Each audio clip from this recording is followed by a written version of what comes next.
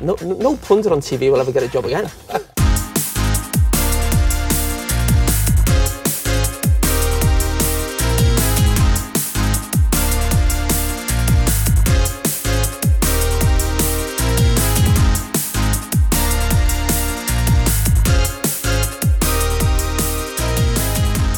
Dreadful. Dumb and dumber, I'd call it. Hello. Welcome back to the 40-yard switch, episode 76. It is getting towards the business end of the World Cup. The round of 16 is concluded. The quarterfinals awaits in a matter of days. And me, Jasper Woodson, and Wilbur Kudalukes are here to break it all down for you. Hey, mate. How's it going? Yeah, pretty good. How are you? Yeah, pretty good. Pretty hectic round of 16. It wasn't it just? Few drubbings. Yeah, right after I said, I don't think it's going to be any more thrashings anymore. It's just all going to be close games. And then I was wrong. Definitely a few close games, though. Yeah. Was it 2, 3, 2 penalty shootouts? Two penalty shootouts, yeah. But yeah, should we just jump into it then, I guess? We'll go through the round of 16 games, react to or evaluate the results, analyze the results, and then we'll look at head to the quarterfinals and see what will be. All right, so the first round of 16 game, I said this game. I did say this is like my prediction for this game was that the quality of the team that won would show out. But I did probably say it was going to be a little bit closer than this. It turned up being a scoreline that probably flatters the USA a little bit. The Netherlands, yeah, too good for the US, winning 3-1 in the end. Yeah, for sure. I mean, we spoke. I think I actually didn't I predict USA to win this or something on penalties. I think. Yeah. So that wasn't a great call. But yeah, I think you obviously right in the end. The Netherlands were too good, and the USA team was. They had a bit of flair, but I think on the whole, just too much class all over the pitch for yeah, true. I think, like we said, the USA defensively not the strongest, and yeah, that's obviously one of the Netherlands' strengths. So yeah, and I think I predicted 2-1 in normal time, so like not correct, but not too far off. But I think it's just I think the USA. They're getting closer. They're the best the USA team has been in quite some time, but they're not quite there yet. It will be interesting to see what their team looks like in 4 years in their home World Cup. Yeah, could be a very different equation because they got a lot of young stars breaking into the top European leagues at the moment, and those stars will be established in 4 years. And they'll have other new stars breaking through by then. So it could be quite an improved USA team. Yeah.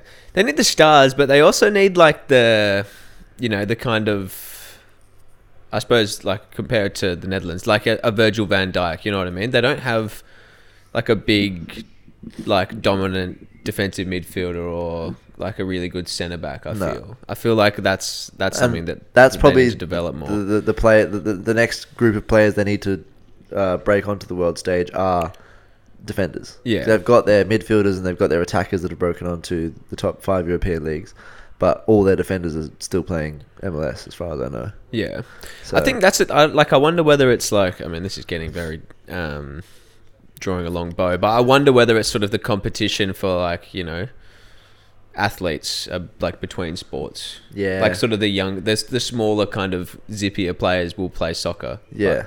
The bigger players might play basketball. Yeah, if you're tall, you play basketball or American football. I mean, I don't think any. Anyway. But yeah. But then I'm not sure, like the skill set very different. Yeah, exactly. Spots. But physique wise, you might be put towards playing. And American like naturally gifted athletes who could probably pick up most sports will probably trend towards soccer's a bit down the pecking list. Yeah. Well, there's more money in the other. Yeah. Yeah. But I think that is changing in the US too. Like more money is because they're seeing how much it's growing. More money is being invested into soccer programs throughout the collegiate system. Yeah, because it's just so weird and different over there as to how it is over in Europe. I was going to say this country, but the college system. Yeah, how like you don't have academies. It's all high school, varsity, then college. Yeah, then at MLS. That's how it works with everything, right? Over there, like Every all major sports. sport. Yeah. Yeah. Which is just weird. So like, yeah, you're on a varsity team in soccer in high school, then you're on a college team, and then you're then you go to the It's MLS. like the pro league. Yeah. Yeah. But it's like by the time you finish college at 21, and then like college football isn't anywhere near good enough to like the equivalent age group, 18 to 21 in European leagues. So by the time if you want to go to college and play soccer and then play professionally, by the time you leave college, you're 21 or 20. Yeah. And you're years behind everyone else in the top leagues. Yeah. So it's just tough. Yeah, if you want to, I think it's the same like Australia. If you want to make it pro, you have to leave America. Yeah. Oh, whoa. Sorry, also, side note for those not watching, those listening, we're also watching the first half of the Japan-Croatia game, as we've seen the highlights from this game and not watched the full thing. And Croatia just scored, almost This was scored. talking about with Kramaric kind of not playing that well. And Yeah, there was multiple occasions where he just didn't seem to just go for it. Yeah. Like, Did he shoot this? First of all, he's not making... Like he could make a better run there, and Yeah. then he just he lets the ball bounce twice. Oh, that's him in the middle of the night. Yeah. Oh, pretty much, right. Yeah. Yeah, no, weird. Very weird. Anyway, but yeah, I think in Australia and America, yeah, if you want to make it big, you have to go to Europe and start playing at a higher level at an earlier age. Yeah. No, big time. Probably for different reasons, but yeah. But yeah, in the end, Netherlands, like, I still, like... They've had an easiest run. They have had an easy run, and I'm not... Like, I remember when... in the next game we'll talk about, Argentina, Australia, friend of the show, Yannick, saying that he thinks the Netherlands are going to expose Argentina. And I'm just kind of like... I don't know if I've seen enough from the Netherlands to really think that they're going to expose Argentina. Like, yes, Argentina didn't look that crash hot against Australia, but I also don't think the Netherlands have looked that amazing Yeah. throughout the tournament. Yeah, I don't think so either. I think that'll be a close game. Yeah. I think Netherlands, the squad's worse, but the confidence will be higher, I reckon. Argentina, for how good their squad is, look a little bit shaky. Which I guess, brings us on to the next quarterfinal. Round of 16 game. Argentina win 2-1 against a gallant and valiant Australia. It looked like a fairly comfortable game for the first 50 minutes or so. Argentina 2-0 up, and then Argentina went to a 5 at the back and seemed to just completely step off. And Australia got a lucky deflected goal, and then really sort of like hung about, had some really good chances down the stretch. Behic, Garen Cole. That run from Behic was ridiculous. Crazy. But yeah, it's weird. Like, I feel like if Argentina just had kept playing the way they were playing the first 45 minutes, then they would have just been fine. But they got complacent. Yeah. And too defensive. Which, to be honest, from an Argentinian perspective, they hung on in the end, and like maybe it's a bit of another wake up call, I suppose. But yeah, I suppose it's a lesson. Like, you can't. Yeah. And they're not. I mean, the further they go in the competition, they're not going to be able to do that anyway. So yeah, I don't think they'll get complacent that way. And to be fair, like, Australia scored a very lucky goal, and then went close once or twice, but like, how many saves did Emilio Martinez, apart from that one on Garen Cole, really have to make? Yeah. I mean, that would have been huge if that went in. Yeah. Like, that would have been a hectic moment. But one thing we did say that was potentially going to happen, kind of did happen. It was that Australia, like, did end up bringing Argentina down to their level a little bit. Yeah. Like, just it turned into a real bit, in that second half especially, just turned into a real scrap. No team really kept solid possession for large periods. There's a lot of turnovers, a lot of just like balls up in the air getting bobbled about. Lots of moments that were drawn about by individual brilliance, like the Behic run. No real clean team play. Yeah, yeah. Which worked in Australia's favour in the second half, but it didn't end up turning into enough to get a result. But yeah. It's so easily could have, though. That the Garen Cole chance at the very, very end, if that goes in. Yeah, but then you also... like, the complexion of the whole game I reckon changes. But then you also think about some of the chances that Argentina missed as well. Like Messi, when he puts it on a plate for Lautaro Martinez and he misses. I think there was another I can't remember. But, Japan got very close there. Well, that's another thing that we mentioned as well. It was the fact that, in the group stage, Australia rode their luck a little bit, but like just because of the quality of Argentina, like they're gonna score, they're gonna create so many chances that you can't ride your luck for sort of that long. You can't. Yeah. But yeah, I think what it seemed like in that game, and what it's kind of seemed like a little bit in certain points of the group during the group stage, is an Argentina of old, where it seems like Messi doing a lot of the heavy lifting and his teammates just being a little bit below par.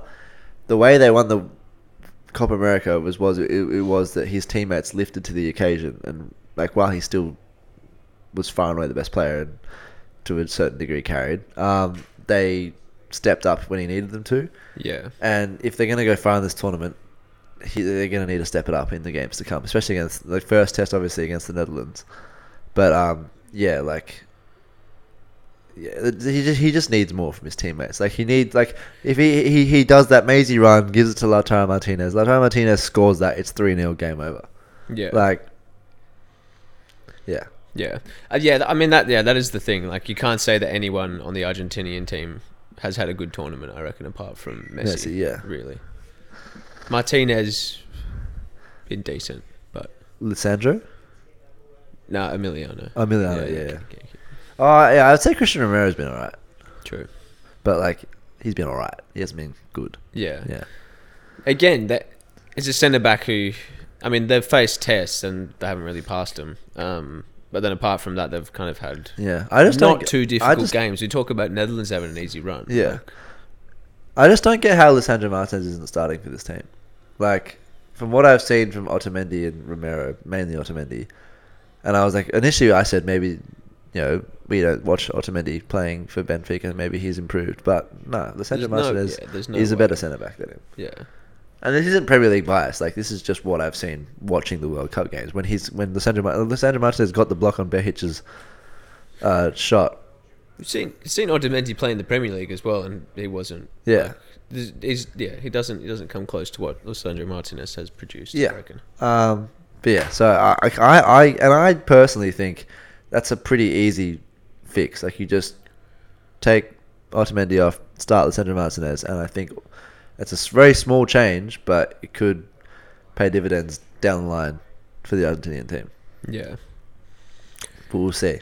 I think more of Alvarez as well. Oh yeah, he's been very good. Class. He's I think that goal. I think it was the second goal he scored against Poland or Mexico. Yeah, class. Yeah. Very good. That place one. Yeah. Anyway, moving on to the next. But yeah, a very good tournament from the Socceroos. Oh yeah, sorry, yeah, very good tournament for Socceroos. Can hold their heads up high. And I liked Harry like heroes. Yeah, I liked Harry Sutar's post being like, Australian football really needs to capitalise on the Women's World Cup next year, and to galvanise sort of like the rekindled interest in the sport. Yeah, and hopefully it can lead to better investment and better. I don't really know, but better, just better turnout for that sport. Yeah, I mean, soccer it has been growing, and I mean, obviously, I think like that qualification campaign didn't inspire lots of hope, but I mean, this tournament definitely does. Yeah, I also don't think it's their best performance at a World Cup ever, despite having a squad that everyone thought and said wasn't any good, basically. Yeah, but I will say this: I credit isn't that good credit to Graham Arnold for how well this team has done, but also I don't think that this team is good because of Graham Arnold. I don't think they're good in spite of him, but I don't think they're good because of him. I think I don't think he does much or takes much away from the team. Yeah, I think the team could be better, it could be worse, but I think they kind of just. I agree. I'm not sure that he's bringing, the players above the sum of his parts, really. Yeah. He's just kind of there. Yeah. But yeah. I mean, you got to give him credit. Yeah, But then a lot of the time in football, I do think about how much the manager has to do with results. Yeah. But anyway, hats off to him. Hats off to the Socceroos. Only time will tell if within the next 4 years how far this team can. I mean, who knows? In 4 years' time, Gary and Cole could be 22 and absolutely tearing it up for a Premier League contending Newcastle team. You never know. But then in 4 years' time, players like Matt Leckie will be gone. Aaron Moy won't be playing, or at least at the level we want him to. Yeah. So I reckon there'll be more good players coming through. you surely hope so. Yeah. But anyway, we digress. Next, we have, in a result that many people could have seen coming, France easily breezing past Poland 3-1. A Lewandowski penalty when it was already 3-0, the only consolation for Poland. And Kylian Mbappe looking his typical threatening self. He set some records. Did he set? Is the most? He's definitely. I know Giroud broke the record. Yeah, yeah. Henri's record. I don't know about him. Mbappe, I think in terms of goal scoring for France at a World Cup, though, I think. Oh, right. I mean, he's been prolific. He obviously burst onto the scene in 2018, and I think there was just some stats that were above Messi and Ronaldo's amount scored at a certain age or something. Yeah, or even at World Cups. Anyway, I don't know the stats, so I probably shouldn't be talking about it. But anyway, he looks very good. My pick for France to be an early exit looks to be wrong. And yeah, they look very good. There's not much else to be said. Yeah.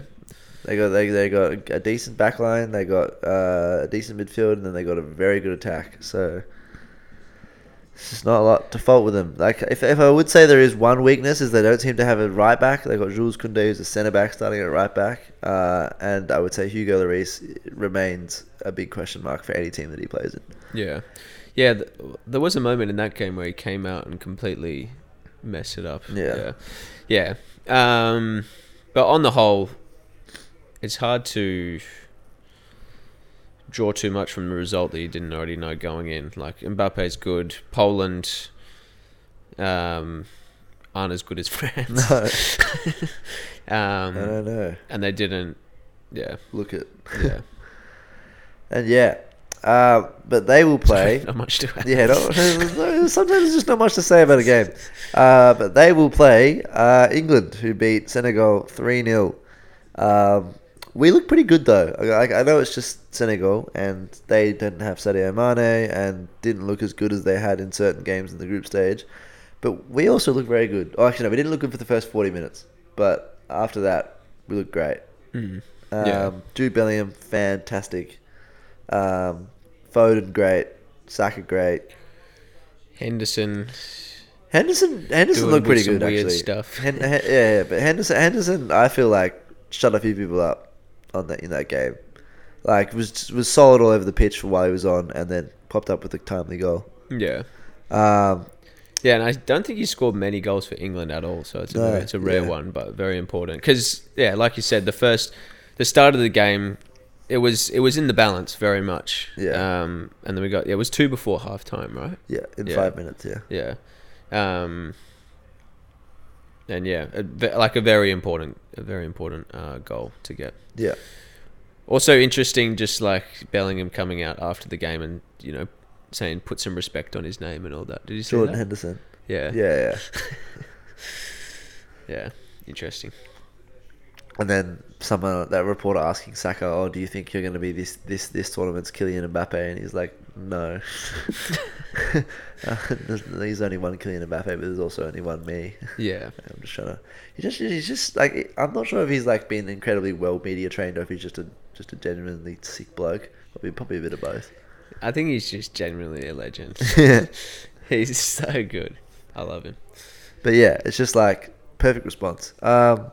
Also, I think Kyle Walker was also asked about Mbappe and how he felt about going. Too, yeah, it was a really good response. I think it just shows a sort of calmness in the England camp, which is, I don't know, quite good to see. I just hope it's reflected by the manager's team selection when we play France. Yeah, but I think they all have a good feeling in the manager as well, and like are respectful of the manager. Yeah, But I just hope seen that the good like feeling in that. I just hope that we played exactly the same team against Yeah. France that we play against. Well, yeah, obviously Raheem Sterling has gone home and don't Yeah. know whether he'll come back. I don't think he'll be back for the France game. No. And even if he was, he'd be mad to pick him, He'd be given, mad to given pick- what he'd just gone through. He'd be mad, yeah, and he'd be mad to pick anyone over Foden and Saka right now. Foden Yeah. and Saka are tearing it up. Yeah. And also, I think for Henderson's shortcomings, the Rice, Henderson, Bellingham midfield Works. is the most balanced. Yeah. Because Bellingham, It works. he's not playing as a 10. He's playing as like a centre midfielder that's just slightly ahead of those two. Yeah. So it's instead of a 4-2-3-1, it's a 4-3-3. Yeah. I think that it gives us an extra man in midfield. It also gives us a lot of height in midfield, and it also gives us a lot of strength in midfield. Because Yeah. they're all like strong bodies: Henderson, Rice, and Bellingham. Yeah, they're all big. They're all big bodies. Yeah. Um, And like Henderson, like he's not quick, but like he gets about. He does a lot of running. yeah. And so does Bellingham and Rice. Yeah, I think like that works better than trying to shoehole a Grealish or a Foden or a Mount into that number 10 role. Yeah, I think Walker starts. Stones, Maguire, I think same team. sure. Yeah. Yeah. Yeah. Like obviously Maguire. And I think Rashford is the way he's being used. He should continue to be used like that. Obviously, he shouldn't start, but Yeah. he should see some minutes in that France game. Yeah, Sure. I think whoever Rashford comes on for in that Saka or Foden in that France game, Rashford. If it's Saka, Foden goes to the right, and Rashford plays left. And if it's Foden, he just stays on the left. So Yeah. I don't think Rashford is anywhere near as Works on the effective right. on the right. Yeah. But yeah, like he definitely. And then Grealish, I think, is more capable of playing on either wing than Rashford is. Yeah. But yeah, like having those two off the bench is great. Yeah, Mount again didn't look overly. We were already 3-0 up, but he just did not look overly inspiring off the bench when he came on. Yeah. I'm wondering if Maddison is going to be fit at any point because he would be a good person to have off the bench for any three of those midfielders. Yeah, true. Especially in the latter parts of the tournament where like you need someone who can conjure a goal. Yeah. But yeah, Bit just of a dead ball situation, I Yeah. reckon. Yeah. I also don't think Phillips should see the pitch unless we're trying to defend the lead. Yeah, I don't think so. Yeah. Yeah, it's... I mean, yeah, there's definitely good options off the bench in all of them, but I mean, I'll be less confident in having those players in. But I mean, Yeah, you got to. but yeah, I just think as long as we like start the game with that same team, same formation that we played against Senegal, we give ourselves the best chance to win again. And like we'll touch on the quarterfinals when we go through them all. But like yeah, like France are obviously a better team on paper. Well, maybe, but like I don't think so. I think that's something that's been spoken they're a about. team that are favoured to win. Yeah, I I think would that's say been that. something that's spoken about before the World Cup. I think England fans have sort of, I mean, spoken down. Not just England fans, everyone. No, but I think people who aren't England fans have commented on the fact that, you know, England fans are talking about how on paper the team isn't that good, when in reality it's like pretty fucking like world class, really. Yeah. True. Especially now Bellingham is in midfield. I think True. that has brought the team to a different level. True. But anyway, we'll get to our predictions of how we think the game's going to go when we get to Talk more about England later. the game. Next cab off the rank is the game we're currently watching, which was Japan-Croatia. Spoiler alert, even though we're watching this game again, Croatia won. On penalties in the end. 1-0 in normal time. 1-0. No goals extra time. Yeah. Yeah. Did I say that? You said 1-0. 1-0. Like, that's not how it works.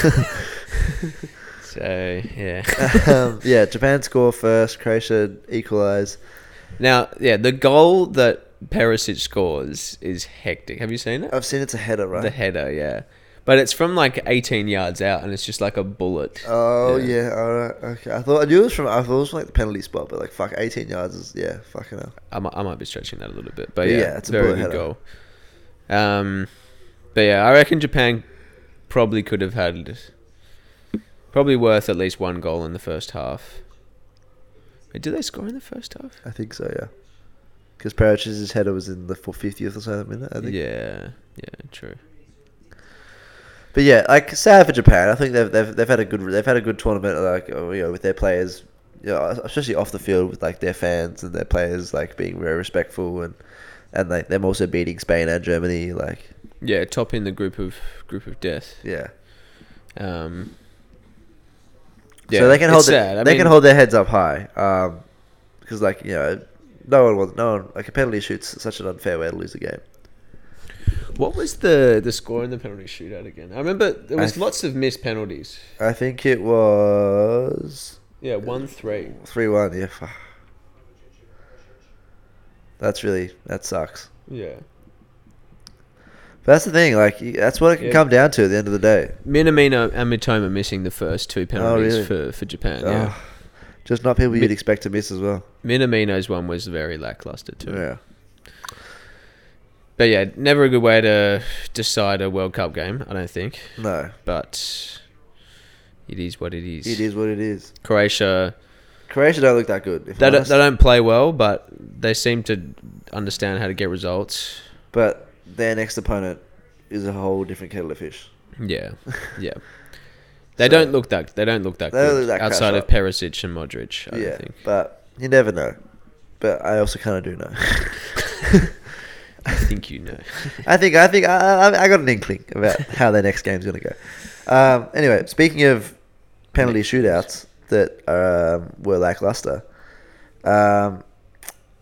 Spain-Morocco. Game ended 0-0, and then Spain absolutely shat the bed in the penalty shootout. I think it's like more than like less so lackluster, like casual from fucking Spain. Oh yeah, so casual, so like casual. I don't know what they were doing. So bad. Carlos Soler, just like I don't know, just walking up to it and not putting much effort into it. Yeah, it was very weird. And Busquets as well, like yeah, that was like obviously very surprising. I was watching and Gus said he was like, "Oh, that's really gonna be one of the first times in ages where a team's lost a penalty shootout without scoring a single goal." And I was like, "Yeah, I reckon you're right. Like that was just crazy." Yeah, and Morocco missed one as well. Very strange. I mean, you look at Spain's tournament outside of for the first game and it looks pretty bad. Yeah, yeah. I just don't know what really changed between the first game and. I reckon they got complacent. They were like, "Fuck, we're so good," and then they were like, "All right, we can just coast through the group now." And then, yeah, I don't know. Very weird. It's weird. Like, is it complacency or is it like they're like because we know that they struggled to score in the Euros when they were challenged a bit more, and I think that seemed to be the case after the Costa Rica game. Yeah, like I think their lack of a number 9 maybe became more of an issue because the chances were fewer and the pressure was higher. But yeah, I suppose even in the group stage the pressure wasn't that high. It's just strange. It's very strange. Do you think there's any implications for Luis Enrique? No, I don't think so. I think it's a bad result with the group of players you've got. It is a bad result, but I also don't think they created a fair bit in that Morocco game, and like clearance off the line, hit the post, keeper saves, and then how can you coach your players shitting the bed that hard in the penalty shootout? Yeah, like I think on another day they probably score 1 or 2 of those chances in regular time, and also on another day, I don't know if they win that penalty shootout, but then if they don't miss that badly. Yeah, true. I think he'll be fine. Especially if Hansi Flick's going to keep his gig. Yeah, well, if that's the precedent, then yeah. But anyway, Morocco go through. Incidentally, I picked that. You did pick that. Yeah. Hakim Ziyech and Ashraf Hakimi looking great. But that Morocco defence, led by Norden Amrabat, looking very good. Yeah, I think I remember watching him in the first game as well. He killed it. Yeah. He's had a good tournament for sure. But yeah, the cojones on to use a Spanish word on Ashraf Hakimi to Panenka, the winning penalty. Yeah. I love it. You love to see that. I think that's what Morocco have got a bit as well. They've got Bit of flair. a lot of confidence and a bit of bit of dog about them. I reckon led by Ziyech. You see the way that Ziyech kind of goes about it on the pitch. He's very aggressive and I'm the man sort of thing. Yeah, I rate it. I do like that, and also I feel like they got more good players than just Ziyech and Hakimi that I kind of forgot about. Like Sofiane Boufal, 1-on-1, he's very good. Like I remember he ripped a Spanish player to like get a cross off during normal time. Because he played for Southampton. Yeah, and he scored some crazy goals for Southampton too. But he was very kind of like over the length of the 38 game Premier League season, he's not going to like be consistently great. Yeah, but you get it. You bottle 5 or 6 games worth of good play up in a World Cup. He can be super game changing. Yeah, he knows how to beat a player for sure. Yeah, and can make that moment happen. And then obviously you got Amrabat, you got Roman Saiz, you got other good players in that team. But what's the keeper's name? Bono. Yeah. Obviously, I didn't performed. Spain shat the bed in the penalty shootout. He was very good. Pulled off some very good saves in that. Especially that one it was already offside, but it was like an open goal and he saved it. Yeah, crazy. Yeah. So a lot of credit to him. But Morocco, their results have been built off Morocco's defense being very good, and then in certain moments when they've had to create, Ziyech stepped up, Hakimi stepped up, and who knows, they could do it again against the team they're going to face next. But before we get on to them, we must talk about Brazil, who will play Croatia, and they looked just a cut above South Korea to the cleanest. Yeah. They looked really good. Like, not only did they score 4, they scored 4 really good goals. Taking the piss in some of them, like that Richarlison goal was just stupid. Yeah. The Paquetá goal for number 4 was also great. Vinny Jr. with a golden assists. Neymar back. Cool Neymar back. Yeah. Dangerous. Very dangerous. Yeah, it was a emphatic win, a bit of a statement, I reckon, because South Korea have been proven very hard to beat at the tournament. And they just made it look very easy. One thing I will say though about Brazil is they have had an easy run so far. They haven't yet versed a team that I would say, it's a tough team to play. Well, I think South Korea are that though. No, but you know what I mean though. Like they weren't in a they weren't in a group that had another top team in there. Yeah. And they weren't also in a then they got a knockout game against South Korea. Yeah. If you look at Spain and Germany, they're against in the same group, and then and then you got Portugal in the same. Who was in Portugal's group? Actually, no, Portugal didn't have. That's Ghana and South Korea. See, Brazil's group was Switzerland and Serbia and Cameroon.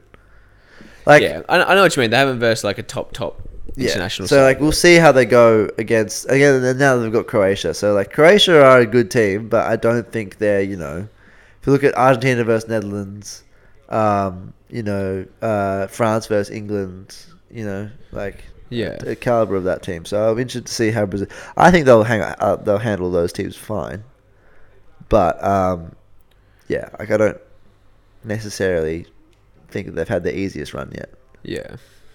The hardest run, you mean? Yeah, the hardest run. Yeah. But I'm sure, but like I said, you can only play what's in front of you, so that's fine. Guys, you really don't need to worry about that. It's fine. You can make a bit of noise. But next we have got on Portugal, Switzerland. Yeah, that's not a result I saw coming. Yeah. I did not see that coming at all. The story being Gonzalo Ramos coming in for the story being this Ronaldo dropped, and for the third time, for the second time this year, a team that's involved with Cristiano Ronaldo has dropped Cristiano Ronaldo for the benefit of the rest of the team. Yeah. And it's worked. Yeah. And I think it just goes to show that, since Ronaldo went to United, we've talked about this so much. Yeah. People have been talking about the fact that, even at Juventus, since he left Real Madrid, he's kind of sucked the life out of teams. Yeah. And to be fair, because there's so much focus on him. Yeah. And everyone's like, oh, how can you say that? He scored all these goals. I think it's so clear now that you can still... Like, he can still score goals. Yeah. But, you might have scored more goals. Like, the team might have scored more goals if he wasn't in it. I think that's my feeling. Yeah, and also, like, I feel like Juventus, the Juventus one is kind of tricky because since Ronaldo leaving, Juventus have kind of got worse. But I think that's not a Ronaldo leaving issue. That's just, like, their manager sucks and their team as a whole is just a bit shit. Yeah. And it was a bit shit when Ronaldo got there. They were trying to use Ronaldo to revive it, and he didn't revive it. Yeah, and you can suck the life out of the way the team plays football, but also there's an effect on the wage bill as well that would have had an effect at Juventus. Yeah, but then you can clearly see it, like, plain as day. Like, take Ronaldo out of that United team, they are so much more fun to watch. Yeah. And the United team that finished second before Ronaldo joined, so much more fun to watch. Yeah. And then last year, horrible. But yeah, he scored goals again. He scored like hat-tricks against Norwich. Who gives a shit? Yeah, like, exactly. And yeah, this Portugal team, my God, like, if that's the team that's going to play, is that the Portugal team that's going to get fielded for the rest of the tournament? All of a sudden, they're jumping up to like top 3 favourites in my opinion, because they were so good against the Switzerland team. That's not too bad. Like, they're obviously not a top team, but like they're not a bad team. Yeah. But like, oh my God, like, yeah, Gonzalo Ramos, incredible. Bruno Fernandes, incredible. Even Diogo Dalot benching Joao Cancelo looked really good. Yeah, I mean, Diogo Dalot's stock has gone up a lot since even Ten Hag has took over. But yeah, he showed it a lot in this game as well. Yeah, but just like, they just you didn't put a foot wrong. Yeah. Bernardo Silva, incredible. I mean, Joao Felix didn't even play that badly, but like compared to Gonzalo Ramos, not as good. But yeah. Then you got players like Rafael Leao that can come on and score a worldie like that for the 6th goal. Yeah, yeah. Like, yeah, seriously dangerous. Yeah, it just like whether the Portuguese manager sort of has the balls, I suppose. Well, he surely has to now. You're gonna be like, look how we play without you. It's still a big decision to make.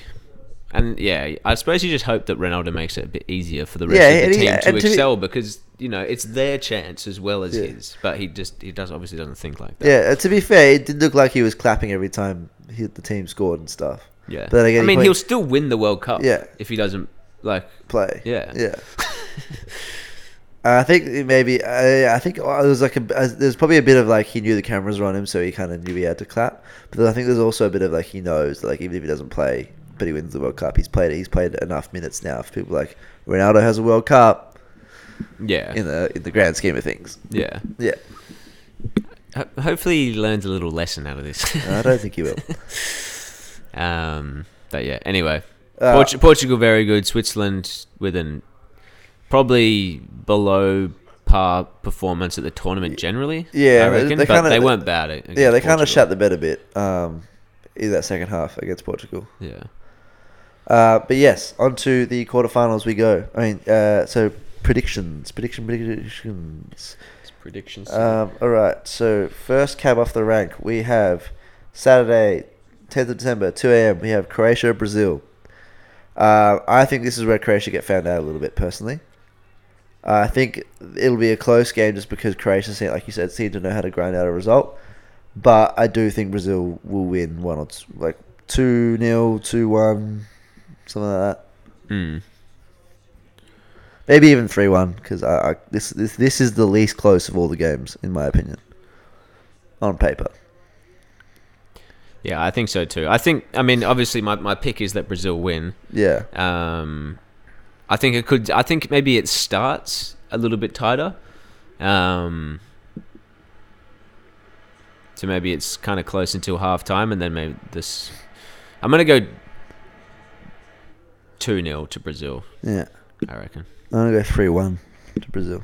I like it. All right, next we've got Netherlands versus Argentina. Now, this is an interesting one. I think Argentina will win. I think this will be the toughest test they have, but I also feel like Argentina so far seem to be a team that like raised to the level of opposition they're playing. So they were shit against Saudi Arabia. Yeah. But then the next 2 games they played better opponents. They played better. Yeah. And they were good in the first half against Australia, and then they were kind of like, okay, whatever. This team's not very good, and they got complacent. I think they'll be on it against this Netherlands team, but I do think there'll be lots of goals in this game. I don't think either team's going to keep a clean sheet. They both seem to have. I wouldn't say Argentina are that frail at the back. Actually, like they had 10 minutes of like madness against Saudi Arabia, but then kept clean sheets. Where Saudi Arabia scored some free goals. Yeah, but then kept clean sheets against Mexico and Poland, and then they conceded one freak deflection goal against Australia. Yeah. But I do think Netherlands are leaky, but as Croatia go close, sorry, that's what I was reacting to.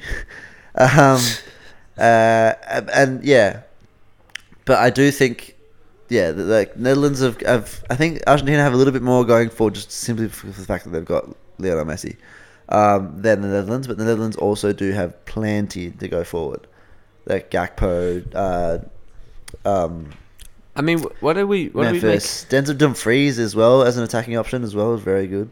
What do we make of Netherlands' defense? Are they Van Dijk good? The rest of the centre backs they have are like good but not amazing. I think De Ligt is overrated a little bit as a centre back. I think so too. Are you looking at their formation or team from their last game? I can't do. I don't have that. I just looked at they've only conceded 2 goals so far in the whole tournament. Okay, well, there you go. So, as Japan score, Ake, Van Dijk, Timber, Dumfries, Blind. Yeah, it's pretty good. It's a pretty good defense. Yeah. Yeah, Jurien Timber's very good. Yeah. It's a tricky one. I think Argentina edge it. Maybe this one goes the distance. I don't know. I hope not. Yeah, well, I was just thinking that. I'm thinking like 1-1, Penalties. and then to penalties. Yeah, and it's so hard to pick who wins on penalties. I felt like you can't pick who wins. Because I don't want it to go to penalties, I'm going to pick it not to go on penalties. I think it. For some reason I feel like it gets decided in normal time. I reckon in 90 minutes. I reckon 2-1 to Argentina. 2-1. I'll pick 1-1, and I think I'll just say Argentina to go through. Not that I'm picking that. I just think they're the more likely. But yeah. Okay. 1-0. It's 1-0. A lottery.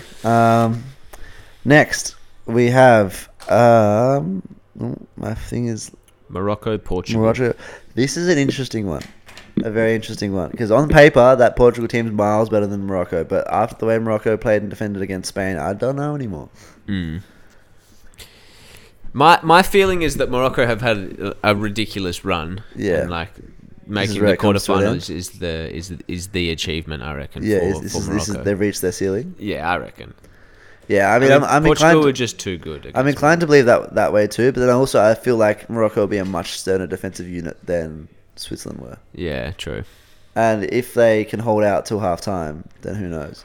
But then also, yeah, like the form, like that Gonzalo Ramos seems to be in, and the rest of the team, Fernandez as well. Like, yeah, it's tough.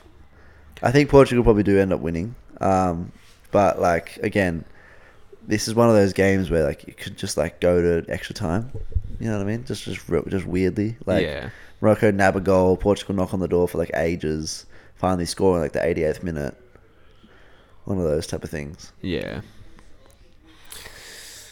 I'm gonna go Portugal to 1-1 at 90 minutes, and then Portugal to run away with it 3-1 in extra time. I like it. I'm gonna go Portugal 2-1 in the 90 minutes. In the 90 minutes, nice. And then last, but certainly not least, we circle back to this is the game. This is of the game of the tournament. Yeah, without a fucking doubt. This is the. We have a rivalry as old as. No, not as old as time, but a very old rivalry. The French versus the English. The Lions the countries themselves. Les Frogs. Yeah, look, very even game on paper. Very even game off paper. I don't know. Well, yeah, I mean, it's an even game in terms of how both teams have been playing at the World Cup so far. Yeah. Look at that. That's, as we see another ridiculous onside call. That is onside, actually, but like I saw something that was like given offside for like the same thing, and I was just like, how are you? I'm struggling to understand that plane and where the plane is drawn. Yeah. Is it at the elbow of the defender? I think it's at the shirt sleeve. I swear that was at the elbow of the Croatian defender. Anyway. So it was. Yeah, no, I think even in terms of how they performed at the World Cup so far, Yeah. as well as the quality they have on paper, and yeah, I think if anything, recent international form, England have the edge. I mean, no, France would. I mean, at the Euros they performed better. Oh yeah. Yeah, But like Nations League, France have been way better. yeah, true. But Nations League is like It's whatever. Yeah, I don't. Nations League doesn't count. I don't for pay me. any mind to it either. But yeah, look, Also, I suppose France are also the reigning World Cup champions. So. it's gonna come down. Despite what everyone's saying, it is gonna probably come down to certain individual battles. You got Kyle Walker against Kylian Mbappe. Sorry. Do you know? I liked his words, but he was.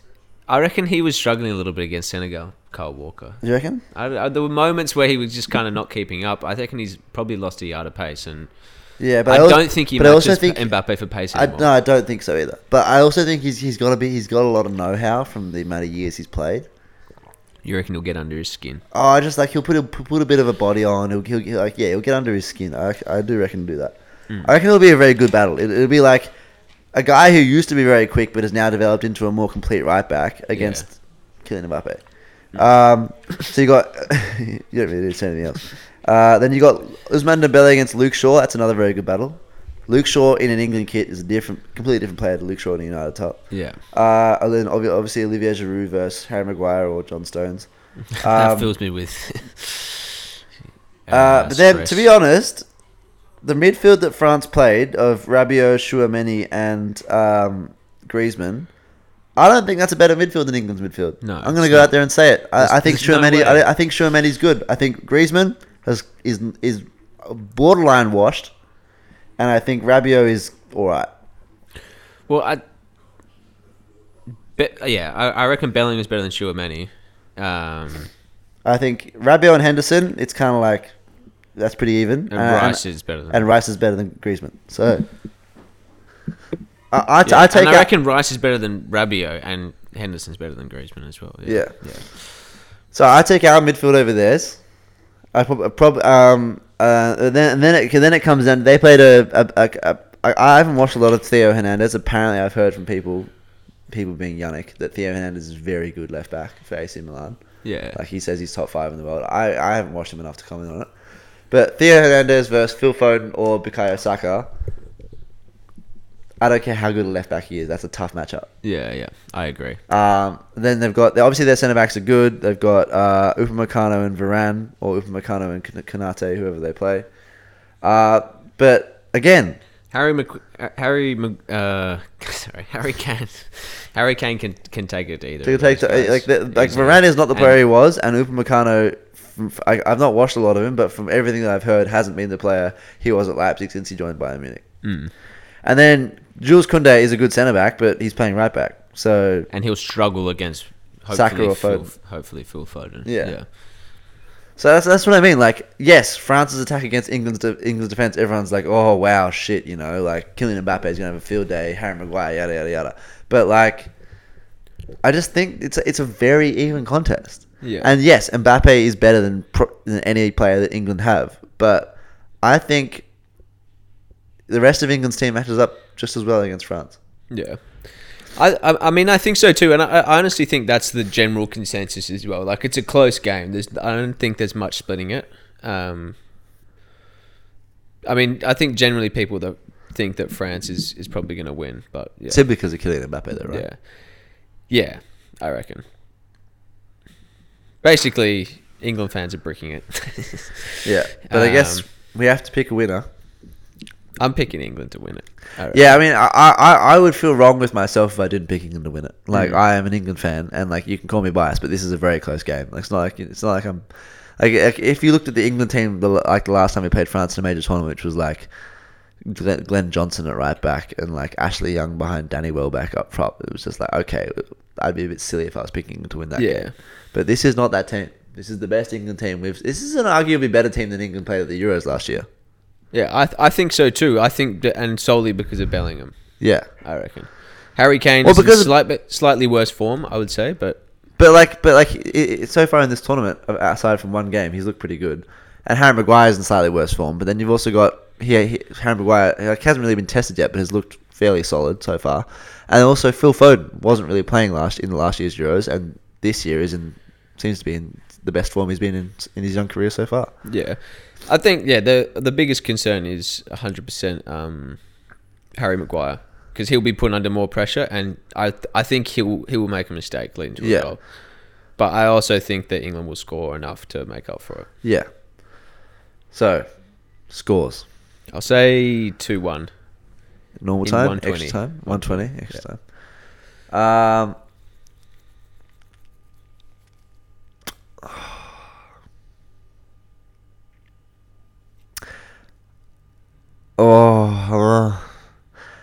For some reason, even though this never happens in World Cups, especially at this time of the tournament, part of me wants to say 3-2.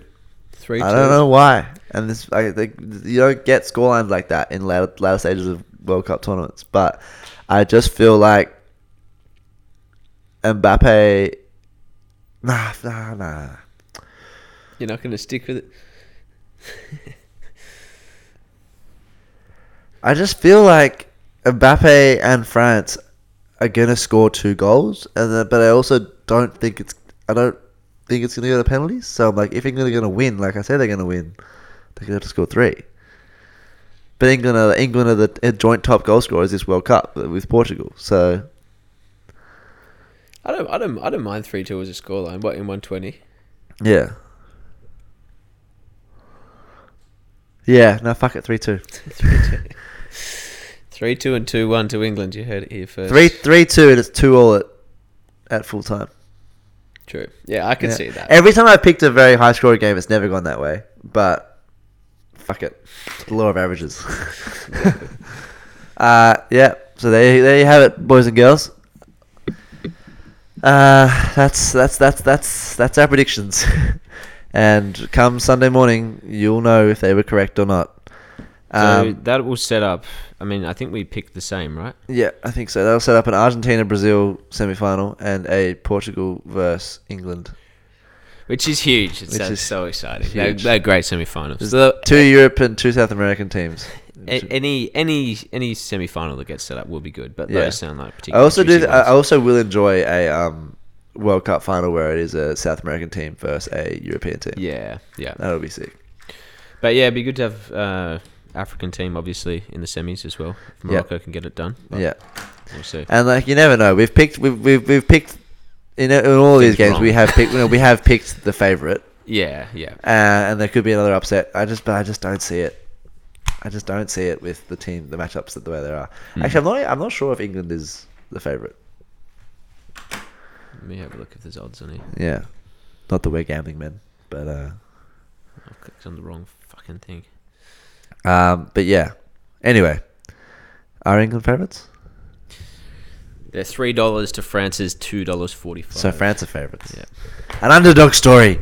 Anyway, go the 3 Lions, and watch this space for who. We may try and get a podcast up before the semi-finals, but we also may not. So just keep an eye out. We'll give it a go. Anyway, bye for now. Go England.